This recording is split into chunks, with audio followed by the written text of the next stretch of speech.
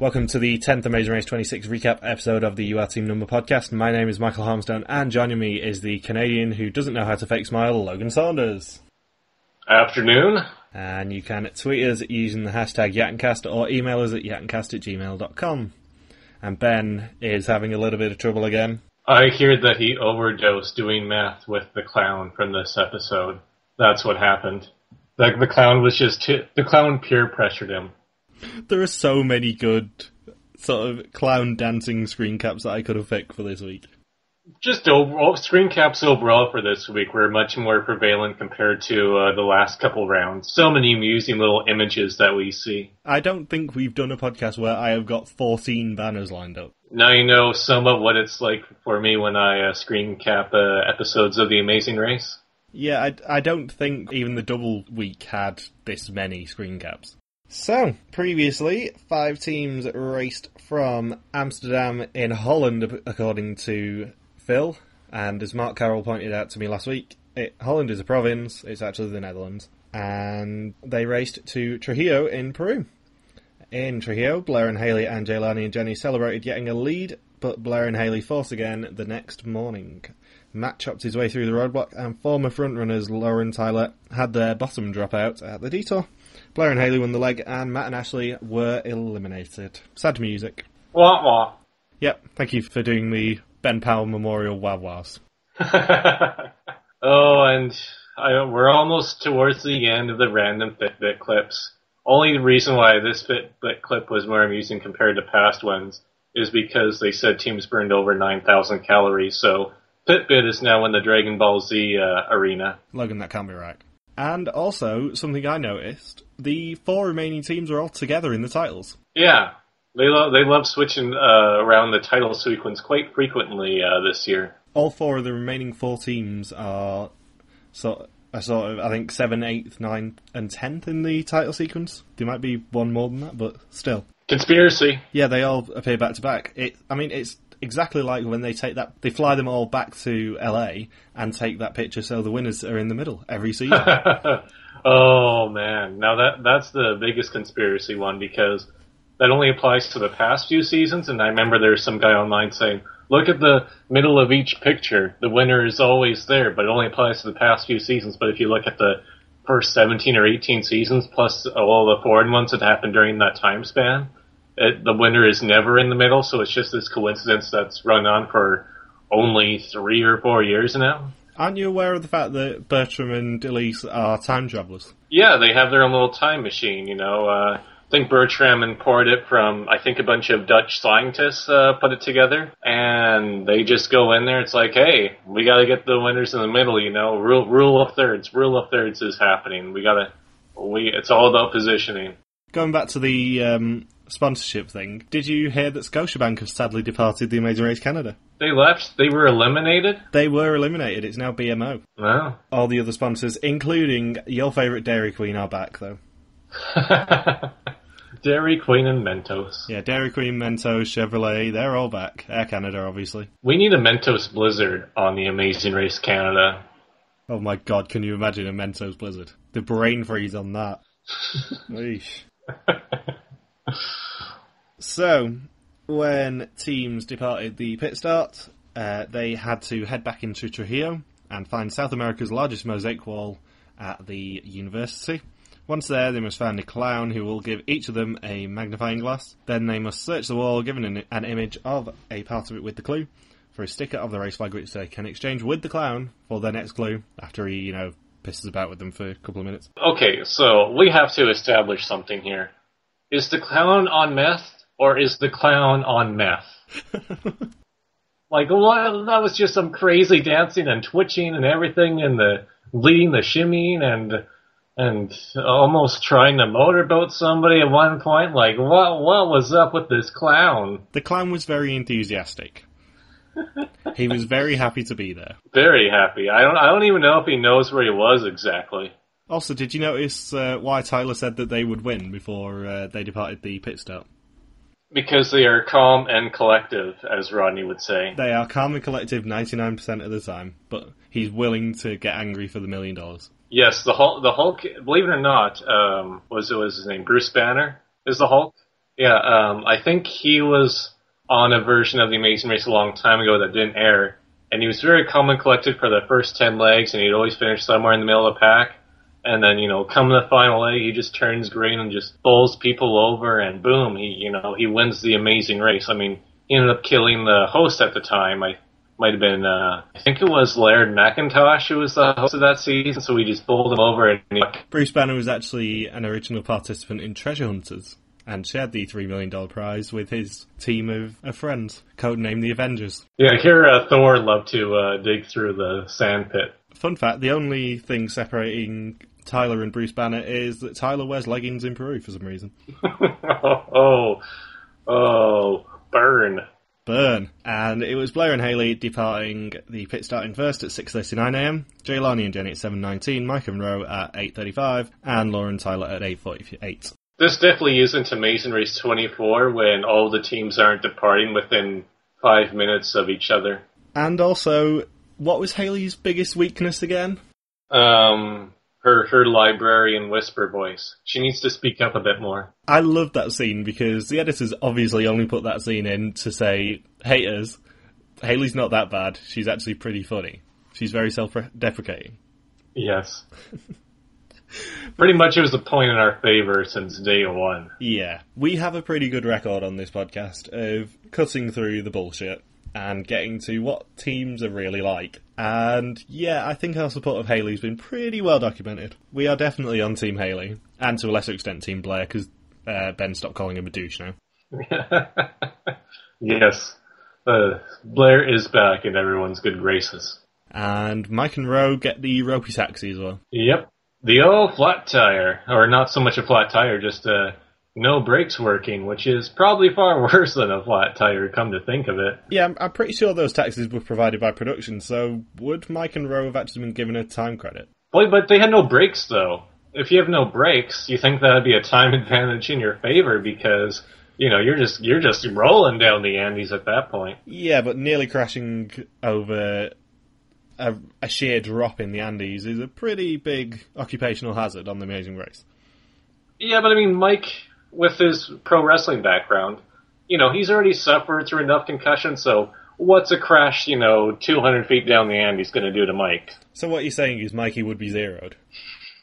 He would be zeroed, yes. If it was a big fall. If it was the type of fall, like, let's say, if you're in Pilot Wings and you're doing the skydiving mission, and all you're doing is pressing A to get the speed up to 1,000 miles per hour, then that's the situation where you would be zeroed. Logan, that's a fictional number because it's over 900, and that can't be right. Yes. And also Mike and Rowe get the traditional "we need the money more than anyone else" confessionals. We always like to point it out because, it's usually a pretty big winner's sign. Is it a big winner's sign? Well, Amy and Maya definitely got it last season. Well, to fund all of their ice cream research.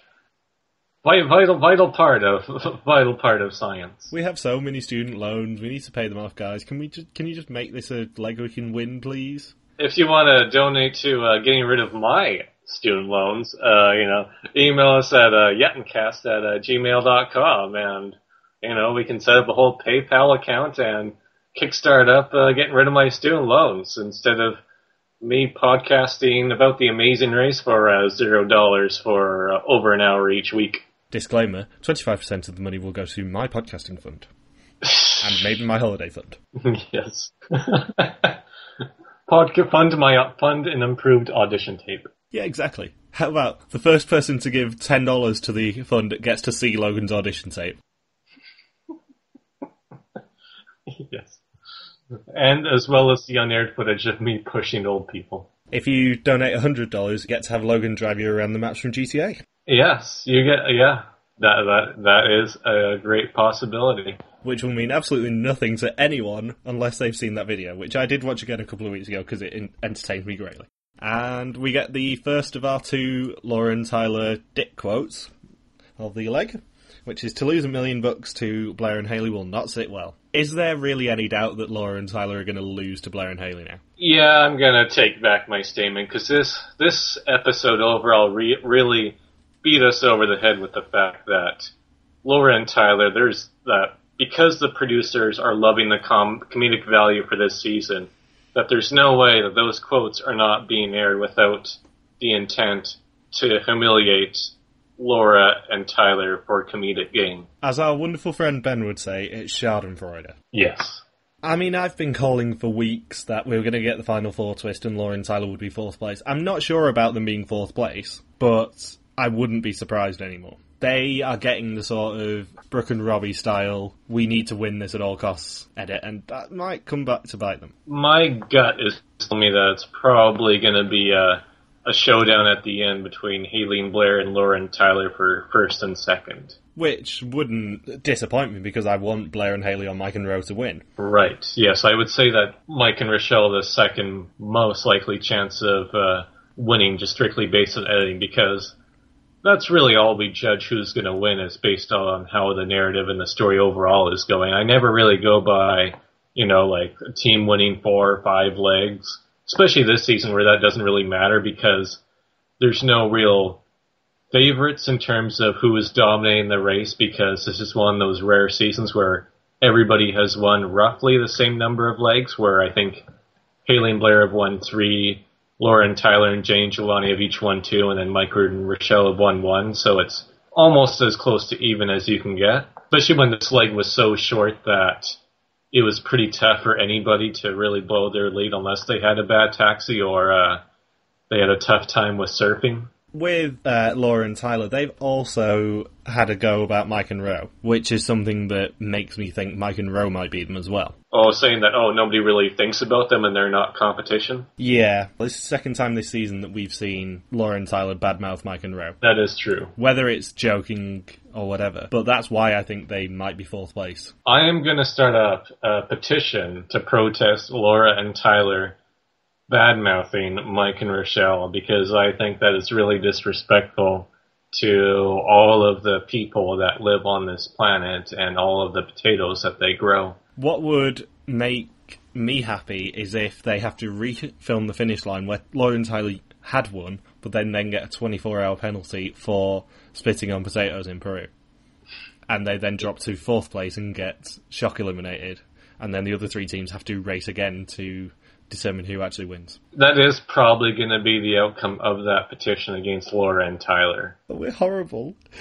Funny thing with Jenny and Jelani at the start of this leg is they said a bunch of interesting quotes where they said that they started off really hot and now they're peaking at the right time and they're just going to blaze through it. And I thought that would be quotes that Jeff and Bracky would say. I thought it might be a quote from Sarah from Big Brother Canada. That is true. Yes, definitely the end of it with the blazing part.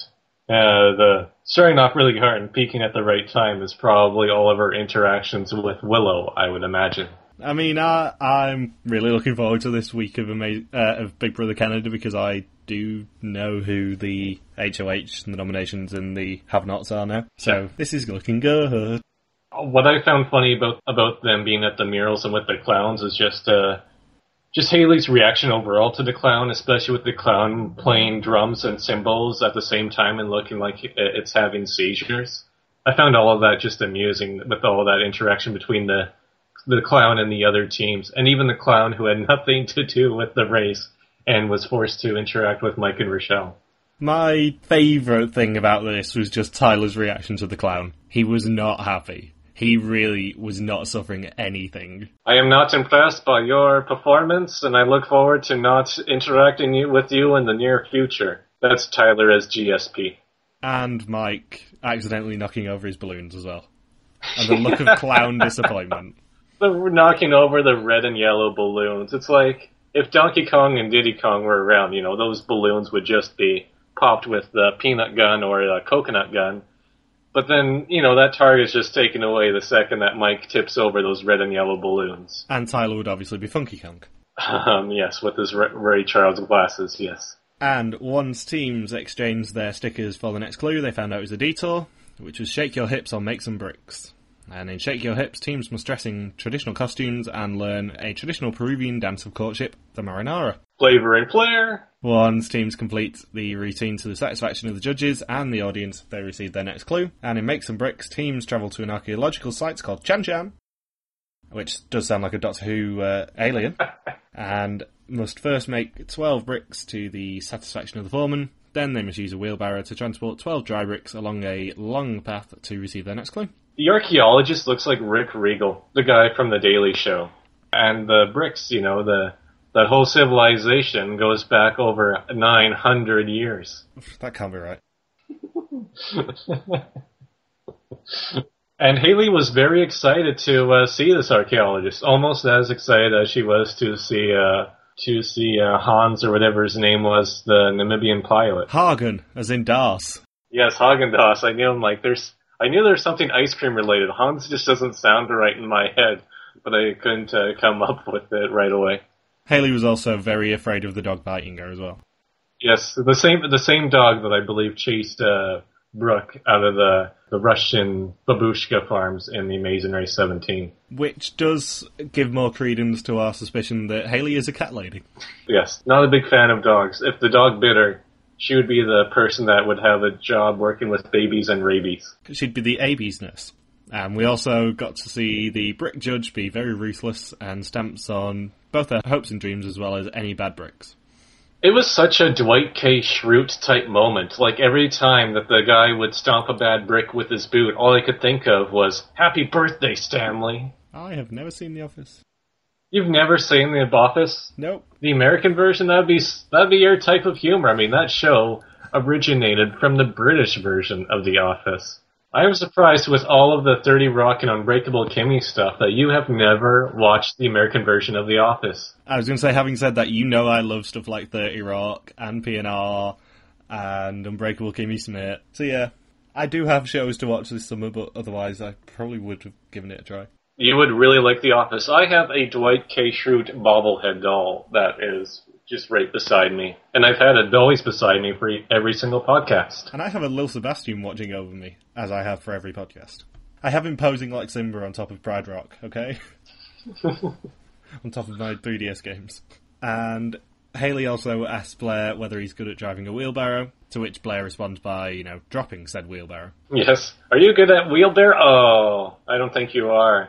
Look, I wonder if when Blair plays Monopoly, he is going to avoid the wheelbarrow token at all costs from now on. Because whenever he rolls like an 8 or a 9, he's only going to be able to move 2 spaces before the wheelbarrow token just tips, and next thing you know, he's just going to be stuck, especially at the start of the game, he's going to be stuck on Mediterranean or Baltic. So if I'm Blair, I would choose any other token. Uh-oh, SpaghettiOs. I would choose the Iron, because he does Ironman competitions. Iron. And also, did you notice that Blair said hello to the dog on his way to the final delivery? Yeah, I mean, dogs enjoy the friendliness, especially, if I remember there was another petition too when Laura and Tyler spat on dogs from the last round. So there was because it was just downright insulting. So I guess the producers told Bracers that they had to really do some community service and, really make it up to the dogs of Peru. So Blair was really making up for it by, just giving the dog a friendly hello. It was really, really quiet when they went to their final delivery, but all I just heard was, "Hola, perro." As opposed to Allison and Donnie in the Amazing Race 5, who were stuck with the dog walking task and just being completely upset and angry and tripping over the dogs.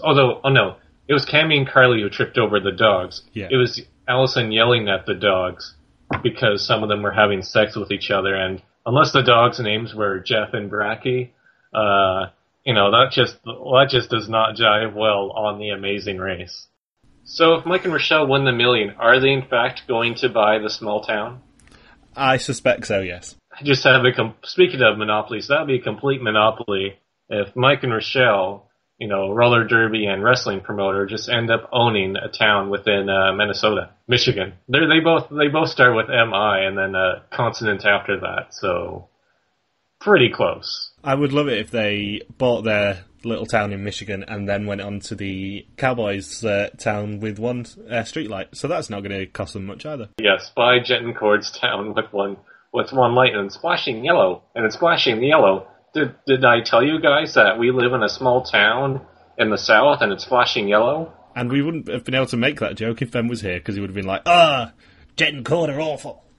They're horrible people. I mean, They are, so... Yeah, but Ben would shut down the conversation as soon as he knew a Jet and Cord reference was coming.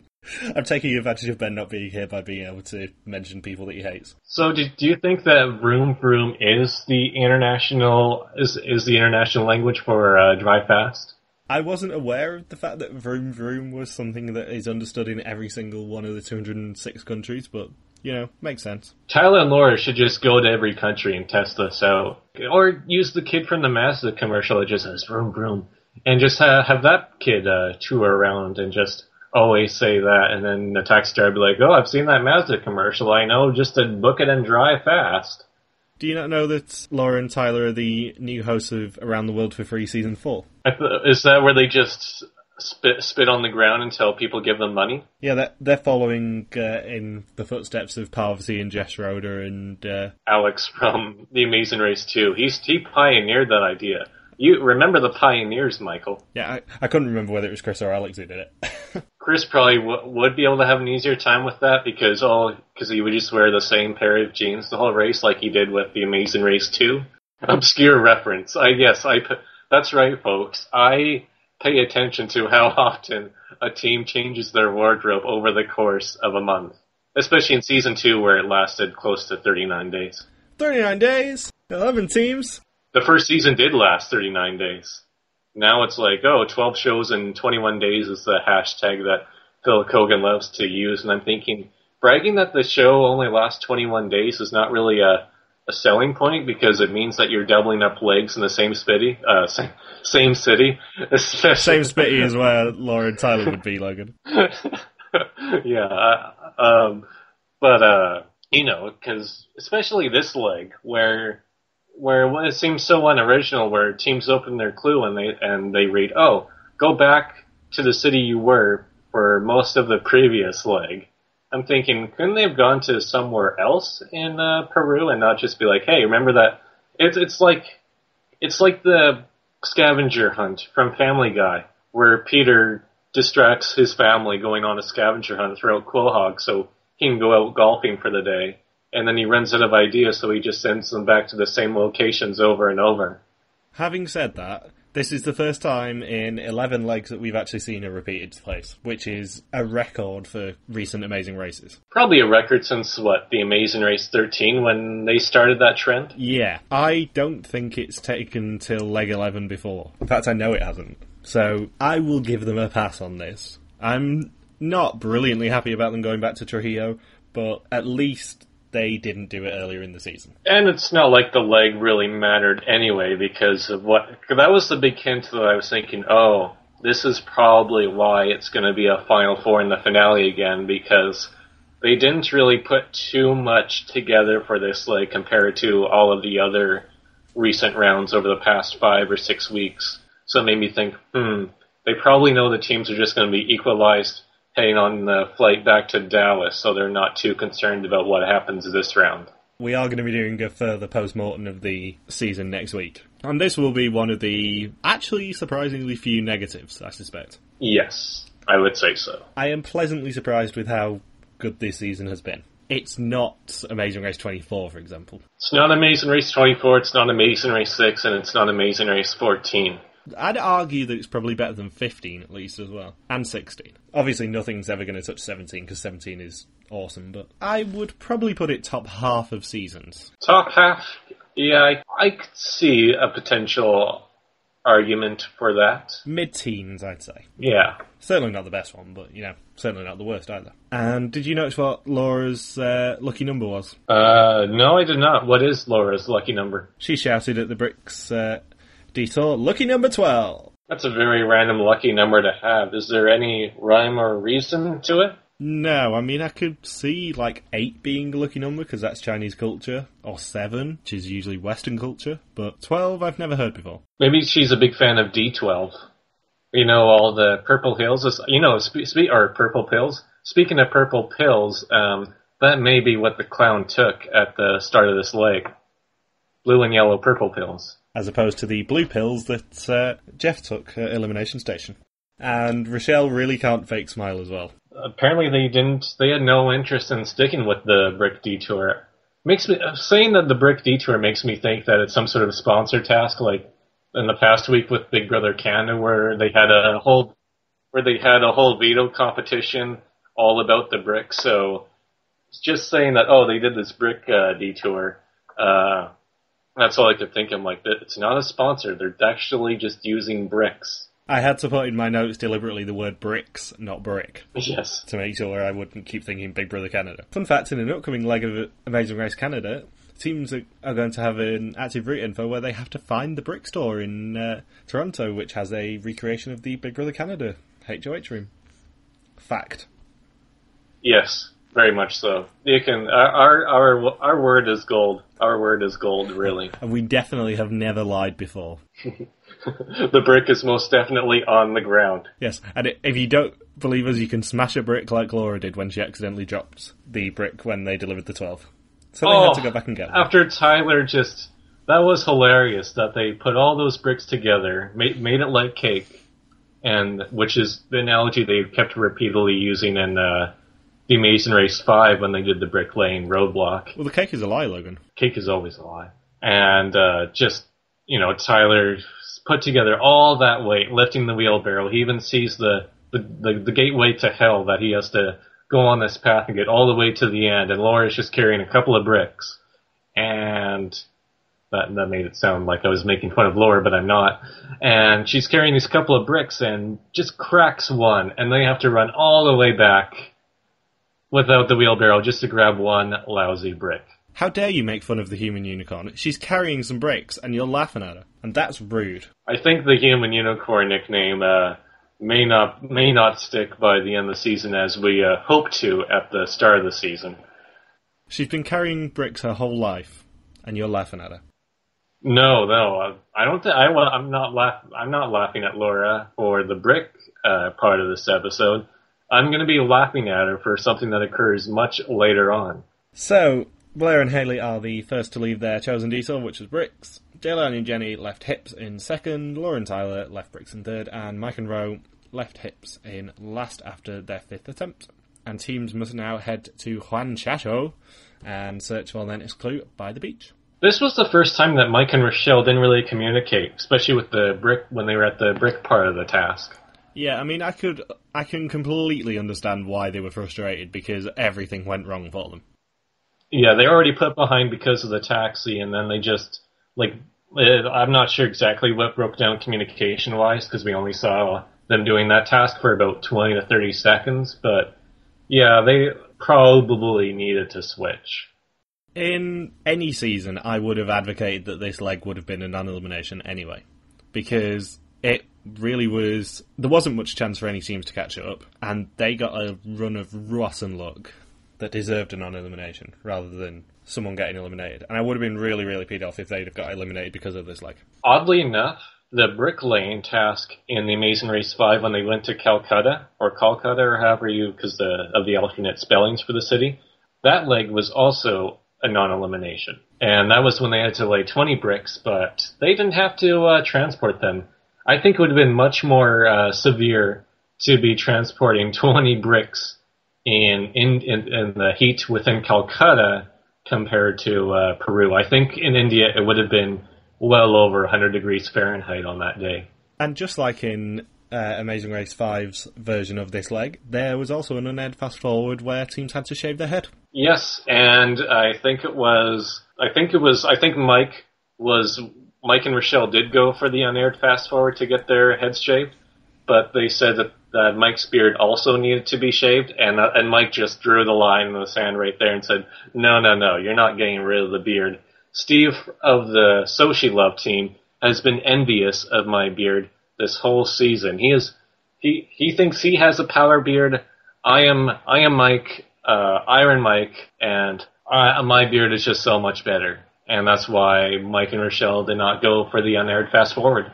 And funnily enough, last season's fast forward was the first fast forward that actually occurred on a leg where the final elimination point happened outside the US since Amazing Race 9. Yeah, in Singapore there. That one's actually true, folks. We're not pulling your leg on that one. That is 100% true. It's only ever happened twice that a fast forward has appeared on a leg where the team who gets eliminated is the last team to get eliminated, not on US soil. Amazing Race 4 is the other time? That was with David and Jeff when they used it, and then John and Al got eliminated that leg, and that was Final 4. I mean, with the exception of, like, legs where fast forwards appeared on every leg, or seasons where it appeared on every leg. But yeah, since the fast forward rule was reduced, it's only ever happened twice, which was BJ and Tyler in Thailand, and Adam and Bethany in Singapore. Huh. Yes, that is actually a fact. I think that's the first truthful fact we've probably told on this podcast up to this point. So wash your mouth out with soap, Logan. I've been talking truth for the past 42 minutes. Nothing but truth.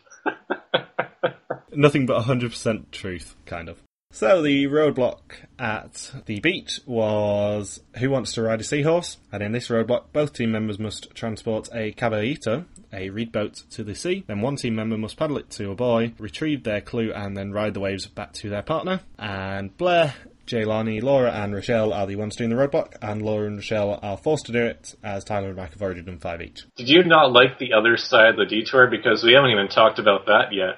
There wasn't really that much to talk about. The horses, the suspicious horse when Mike and Rochelle showed up to the detour was probably one of the funniest images I've seen on The Amazing Race in a while. Just, that horse just did not smell something right with them. It was like the horse had communicated telepathically with the zebra in Namibia and said, "Oh, that Mike and Rochelle, I just don't like them."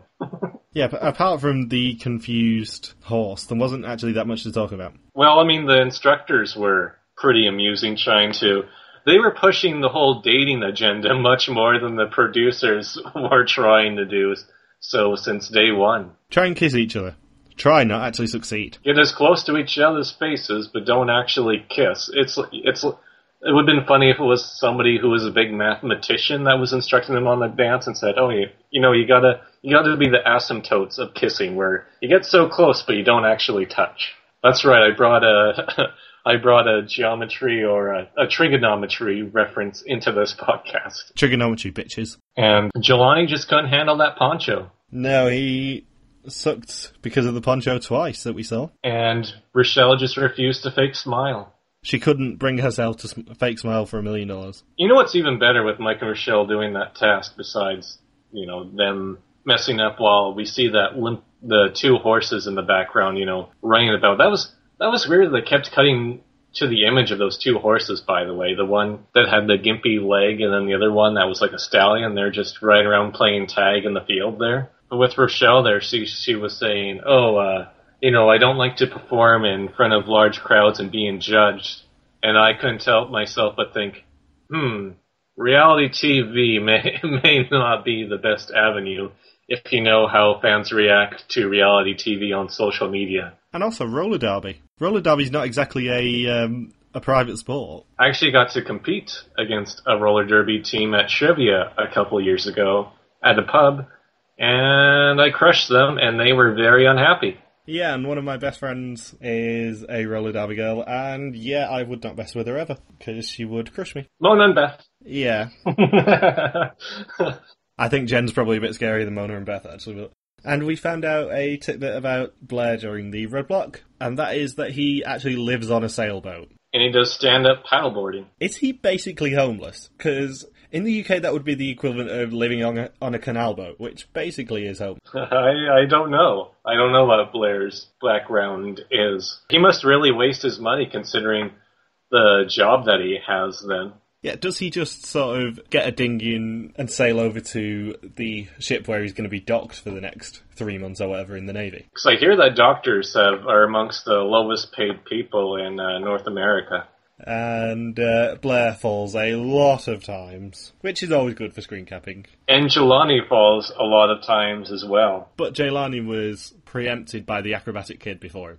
Yes, the kid that just does the random somersault in the air and looks like Blanca for a half a second. Blanca from Street Fighter. Yeah, not Blanca from Animal Crossing. No, Blanca from Street Fighter was just tucking the legs in and just rolling through the air. And oddly enough, Blanca lives near Peru. Blanca's from Brazil, so maybe that's just how people do in South America. Roll through with somersaults in the air on beaches. I think Laura actually was the person we saw do best at the task, because she did pretty well on it. We only saw her fail once, really. Yeah. Number 1, have fun. Number 2, be calm. Number 3, which should be number 1, keep paddling. Good old pep talk from Tyler. Just keep paddling. Okay, Dora. Dory. That's her birth name. I think Dory's her nickname. Yeah, I'm not a Mexican explorer, Logan. And then we get to Rochelle getting taken out by the boat. Oh, 3,000 years old, and that surfboard still does its job. That probably happened to a lot of people with the very first surfboard, where they just didn't know how to operate it, and Rochelle got a taste of what it was like to live 3,000 years ago. How much do you hope that is what the producers were wishing for when they came up with that task? Well, I mean, you had Jenny there watching Jelani do it, and she's laughing, and then she said, "Oh, I shouldn't laugh. It's not funny." But it is funny, and we are laughing at them. They've been trying the whole race to get into the final leg, and here we are just laughing at them and their surfing of inabilities, and that's just rude. Yes. But yeah, I felt so bad for Ro when she was doing the roadblock, because she hit the ocean hard. Especially when she has the word swim on her left hand.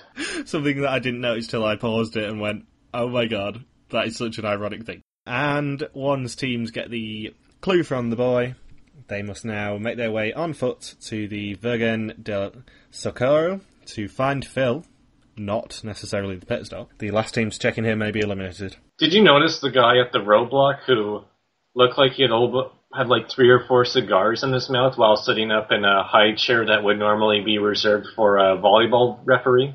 I noticed the 2 lifeguards that were sort of surreptitiously positioned behind the racers. But yeah, there was like a local who was just sitting up in a high chair just with like 3 or 4 cigars in his mouth.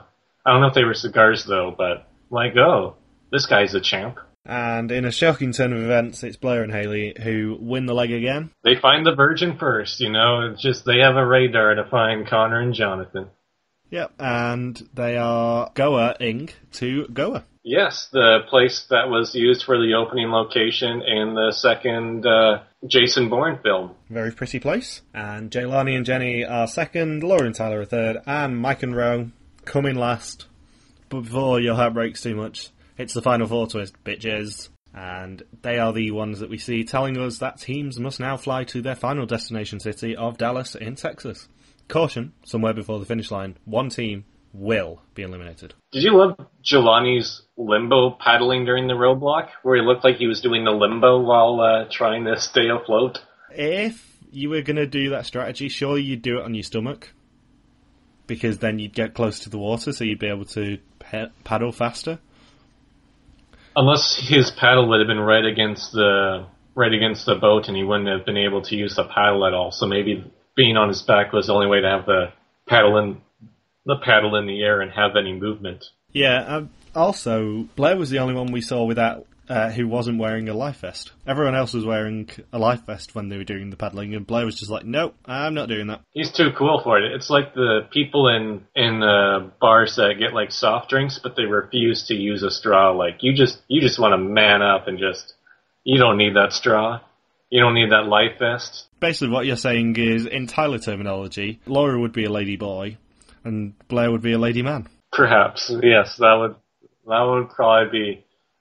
Not appropriate isn't the right word to use in this scenario, but it is the fitting terminology, I guess, if you want to integrate it properly into this season of The Amazing Race. And we got to see a major VT of all the teams going, why we're going to win. The UFC moment of the season. We haven't had these in a while. This was a lot more common in earlier seasons where it would happen for 3 episodes in a row, where at the end of each episode it would just be like, oh, we're gonna win. The others don't have anything on us. Oh, we're gonna tear it up. We're gonna tear it up. We're gonna crush them. We're gonna beat them. We're gonna win the million. I think we got it last season at Final Four as well. We tend to get it with the Final 3 or the Final 4 of we're gonna win and this is why. But the quote that stood out for me was Haley saying, "We've got this, and you're gonna listen, right?" Yes, that was just audio only when Haley was like, "You're gonna listen, right?" as it went to closing credits. But I bet you that audio clip was probably taken from like leg 2 or 3, but they just slapped it on there just for comedic effect with fans like us, and then to anger the people who already hate Haley, which is fans like them. So, everybody's a winner there when they edit it like that. My favourite thing about that whole quote, though, was Blair's laugh that was just played when she said it. It was just so knowing that he is going to have to pipe down and just let her shout at him if she wants, because he wants $1 million as much as she does. So, next time, Montachucks, Cowboys, Abseiling and American football will all lead to one team becoming the newest winners of the Amazing Race, and there is a 75% chance that it will be basically split down the middle because it'll be a blind date team. What, you mean one person just isn't going to concede their half of the prize money to a complete stranger they've known for only 20 days? One person is not going to do a 60-40 split a la Tim and Marie. Oh yeah, that was an interesting situation. Funnily enough, our last team of X's, unless you count the blind date teams. So, who do we think is going to win, and who do we think is going to get mid-leg eliminated and join the Bilal and Saeed club? Well, that's nowhere near the same club. I hear that Bilal and Saeed were just the inverse of that, where they were eliminated halfway into the first leg as opposed to halfway through the final leg. So, I would say that we're probably looking at a Haley and Blair victory 80% of the time, based on editing with Mike and Rochelle with the outside shot. And then Laura and Tyler are going to lose to at least Haley and Blair at minimum. I think they're set up for a second place finish. And I think Jelani and Jenny, despite, really uniting the people of New York by bringing the new dance to the dance clubs, I think that they are still going to, they're probably going to be the team eliminated in the middle of the leg. My prediction is Blair and Haley first, Mike and Ro second, Jelani and Jenny third, and Laura and Tyler, the humiliating edit, of fourth. Because I just think they're getting Brooke and Robbie. Do you think we're going to see temperature updates when they're in Dallas? I doubt it unless there's a supremely physical task that takes place outside. If that rodeo task is physical, then yeah. And I'll be very disappointed if the pit stop greeters are not either Jamie and Pierre or Jet and Cord. Jamie and Pierre being at the finish line to greet the teams would be the most WTF moment probably in the international history of the Amazing Race. That would be wonderful. And no one knows who they are. It's just like, are you the random 12th team that we didn't mention? Yes. You must be. Did you get start line eliminated? Did you have a pancreas attack? Also, on the subject of Amazing Race Canada, they are back in Canada now, apparently. They've been to 3 countries, including Canada, already, and they're now back in Canada, and hopefully leaving fairly soon again. Interesting. Because I have regular updates from people on Facebook just telling me what countries and nothing else. Did you like the spinning horses at the detour? That was entertaining. Thought it was a nice entrance for them. And the one instructor who was very adamant as the clown was with the shimmying. There was the one instructor who was very adamant for Jenny to have her chest out. Back straight, chest out. Thinking, wow, this is what's going on in Peru today between the clown and the instructor. So, anything else to add about this penultimate leg? Not particularly. It's if Laura's prayers with Mike and Rochelle getting a flat tire are as effective with their prayers to win the season, then we may have Tyler and Laura just completely shocking everybody with the victory. I don't think there is a terrible option for winners, but there's preferable options. I would love to see Blair and Haley win for 2 reasons. One would be that I've been supporting them all season alongside Mike and Ro, but the second one would be the internet's reaction. The internet would go absolutely crazy. Just like, worst winners ever, they're worse than Freddie and KK Kendra. I don't think fans today even know who Freddie and KK Kendra are anymore. We would be able to send out some ironic tweets, though, at least. Like, I remember when Dan and Jordan beat Jet and Cord, and people said, oh, they're the worst winners ever. I'm like, guys, besides your weird obsession with Jet and Cord and how manipulated you were by the edit of Jet and Cord, did you guys not see Season 6 by any chance? Because I'm pretty sure that Dan and Jordan had a completely valid victory and a very effective strategy, while Freddie and Kendra were just terrible people in general. And also won the race by eating pizza quickly. Yes, that was probably the worst final leg in any season after Season 1 or 2, I guess, where they didn't do as much for the final leg. But yeah, it was just like, hey, you know how in Amazing Race 3, 4, and 5, how we stepped up our game with the final leg, and now we're going to do so for Season 7 and onwards? How about we just have you guys eat a pizza, and then run to the finish line. Also, preemptive thing for next week. Please can we stop having abseiling on the final leg? It's boring. It adds nothing. Unless you get someone who's deathly afraid of heights. Like Flo, or Micah, who you know they're just not going to do it whatsoever. We've seen enough of the angel dives and the abseiling that, come up with something better, please? Well, the thing with abseiling on the final leg is that, just like with Kelly in the Amazing Race 4, when she did it with a broken hand, we also had an Olympian do a task like that on the final leg with a broken hand, so as long as somebody, tweaks their wrist or just really messes up or breaks a bone, in that case, we should see some abseiling because it's funny to see people in pain. The Logan Saunders guarantee. Yes, it's funny to see people either in pain on the Amazing Race or if they're vomiting, or both, like Francesca from the Amazing Race Asia 1, who had a fear of vomiting. So when she was ready to vomit, there was a big, mental struggle there. So, what about our fan questions? Did we get any? Yeah. Did we? I didn't know about this. Yeah, I posted a thread for it, and we have actually a few. Fire away then. I don't have the page up because I assumed you were following it, but God's sake, Logan, you post these, right? Just let me load it up. You're lucky I've got a tablet in front of me. So, Jan McLaughlin says, how do the actions of the film crew affect the outcomes? After all, they have to run to keep up whilst carrying heavy equipment. Has anyone ever blamed the crew for finishing last? Jan, go back to the Joe and Bill podcast that Logan and I did in January. They had a great answer to this, how in Amazing Race 1 there was a cameraman and sound crew that none of the teams wanted, and if a team got stuck with them, they would get infinitely slowed down. There's no time credits whatsoever for cameraman and sound guy being slow, but obviously if they get delayed going through customs or whatever, there will be time credit, but if it's just physical exercise, then no, because teams switch up crews every week, or every leg. Yeah, I think Amazing Race 17 has something similar to that with Nick and Vicky, where the maestro at the detour and just production in general had so many difficulties that when Nick and Vicky got there in last, even though it was a non-elimination leg, they made the speed bump null and void for the following round, and they forced an equalizer at the very next task at the start of the following round so that everything was level and nobody got punished for all the production hiccups.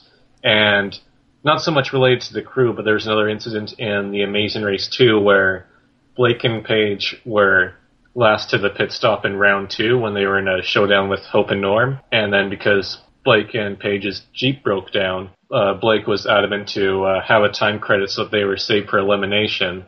And because Blake was right that there ultimately wasn't a rule that elaborated upon this, Hope and Norm were eliminated. And then from season 3 onwards, you will see that the rule will change to that if a car breaks down through no fault of the team, a replacement car is given, but they will not receive a time credit for this unlucky situation. Charles J. Fritz says, do racers have to wait on each team to clear customs before they can begin racing again? No is the answer. Yeah, we saw this in the Amazing Race 3 actually, where this was a rare time where they showed them going through customs, where Flo and Zach each chose separate lines for customs when they got into Vietnam, and Flo kept telling Zach to cut in line so that he could catch up to where Flo was and so that they could get out earlier. But Zach, being the nice guy that he is and the champion that he is, just refused to do that, and then they had a huge fight in the taxi that was even aired in the episode about Flo crying about how he wouldn't cut in line, and that's where he drew the ethical line, and as Flo infamously stated, "Oh, Zach, don't try to be the martyr now." Susan Mitchell says, do the teams have a set amount of time to complete a particular race challenge? All depends on the challenge, is the answer. Yep. Some challenges, it's like, as soon as, I guess a good example would be the Amazing Race Asia 3, where they had to do that mall task where they had to find the one Blu-ray out of 1,000 that gave them their next clue. And I don't know if you're aware of this, but going through thousands of Blu-rays takes a while, and some teams got it faster than others, but one of the teams got stuck there for hours and hours, and another team, Maya and Oliver, were stuck inside the mall searching for the Blu-ray until the mall closed, and then I think they were given a time penalty along with their next clue so that they could just keep racing, and then the time penalty would have been applied if they ever made it to the pit stop. which they didn't because they had other troubles on that leg. One that I know wound you up was Amazing Race Age of 4, I believe, with the roadblock where teams had one try and then got a 4-hour penalty. Yes, where it's like, if you cannot complete, where the task was that they were in a scuba suit, and they had to work a key through a net. It was a very Survivor-ish type challenge. Yeah. And if they couldn't work through it within 10 minutes, I think it was, then they would get a 4-hour penalty once they got to the pit stop. So there is crazy situations like that where I'm guessing it's all to do with logistics and how long a place can be open or closed, or how much they can have one person attempt a certain task. But there can be time limits from time to time on how long you're allowed to be given to complete a task. Yeah, ultimately it all depends on whether the task is reliant on daylight or reliant on a place being open. If it's out in the open and daylight's not required for it, they can go on as long as they want. But obviously if it gets to the point where all the teams have checked in, then there's no point that team continuing racing, and if it takes forever and Phil has to go somewhere, then they'll eliminate them in the field. Another good one is with Amazing Race 12, an actual American example, is when they did the dancing task in Burkina Faso, where if they were only given one attempt as well, and if they failed, then that was a 15-minute penalty. What about the one in Amazing Race 21 in Russia with the synchronized swimming task? Oh, what was that one again? That was the detour in Russia where Josh and Brent got the penalty for not completing the task before the swimming pool had to close. Susan also says, how long does the race take from start to finish for the contestants? As we mentioned earlier, hashtag 12 legs, 21 days is the current one, but it has been 39 days before. And is the editing done as they go, or is the editing done at the end of the completed race? As far as I know, it's done after they come home, but I wouldn't be surprised if they start doing it a little bit earlier to get a head start on it. Because if you consider that this race finished in December, it was the week before the Amazing Race 25 finale, and we then had the preview. So they must have done some editing as they were going along, actually. Do you think Blair and Haley would have broken the record for first place finishes if he'd just listened from Heather McDonald? They would have won, that one leg in Thailand? If Blair would have read the menu, then Haley and Blair would have been first on that leg instead of... Was that the leg that Curtin Bergen finished first? I thought it was the Mike and Rowe one. Oh, that was the Michael Rochelle victory. Curtin Bergen were Bangkok, but Mike and Rowe were the one in Phuket. So they wouldn't have broken the record because that's currently still stands at 8 as far as I know. Yeah, 8 victories in 12 legs or 13 legs. They would have won another prize, yeah. So, anything else to add? Other than I think if we were doing this on Google Hangouts, this is the part where I would imitate Tyler doing the slow motion throwdown of the brick. Maybe for our next video podcast, Logan. I'll hold you to that. So, thank you very much for joining us. We'll be back for our final Amazing Race podcast of the season next week. If you enjoyed the show, and even if you didn't, please give us a like on YouTube. And if you want to see what we're rambling about this week, our Twitters are in the description down below on the video. Also, if you are following Big Brother Canada 3, please join us. We do cover that every single Friday after the evictions are on Wednesday nights. Thank you again. Hashtag 250, hashtag super wacky. Peace. And also, one last note. Next week, I will be confirming who our next interview subjects will be, and it is a good one. So make sure to join us. Ooh. A tease. I'm a tease. Okay, Bracky. I'm not that sort of tease. We do potentially have 3 more interviews coming before we start Amazing Race Canada. See you next week.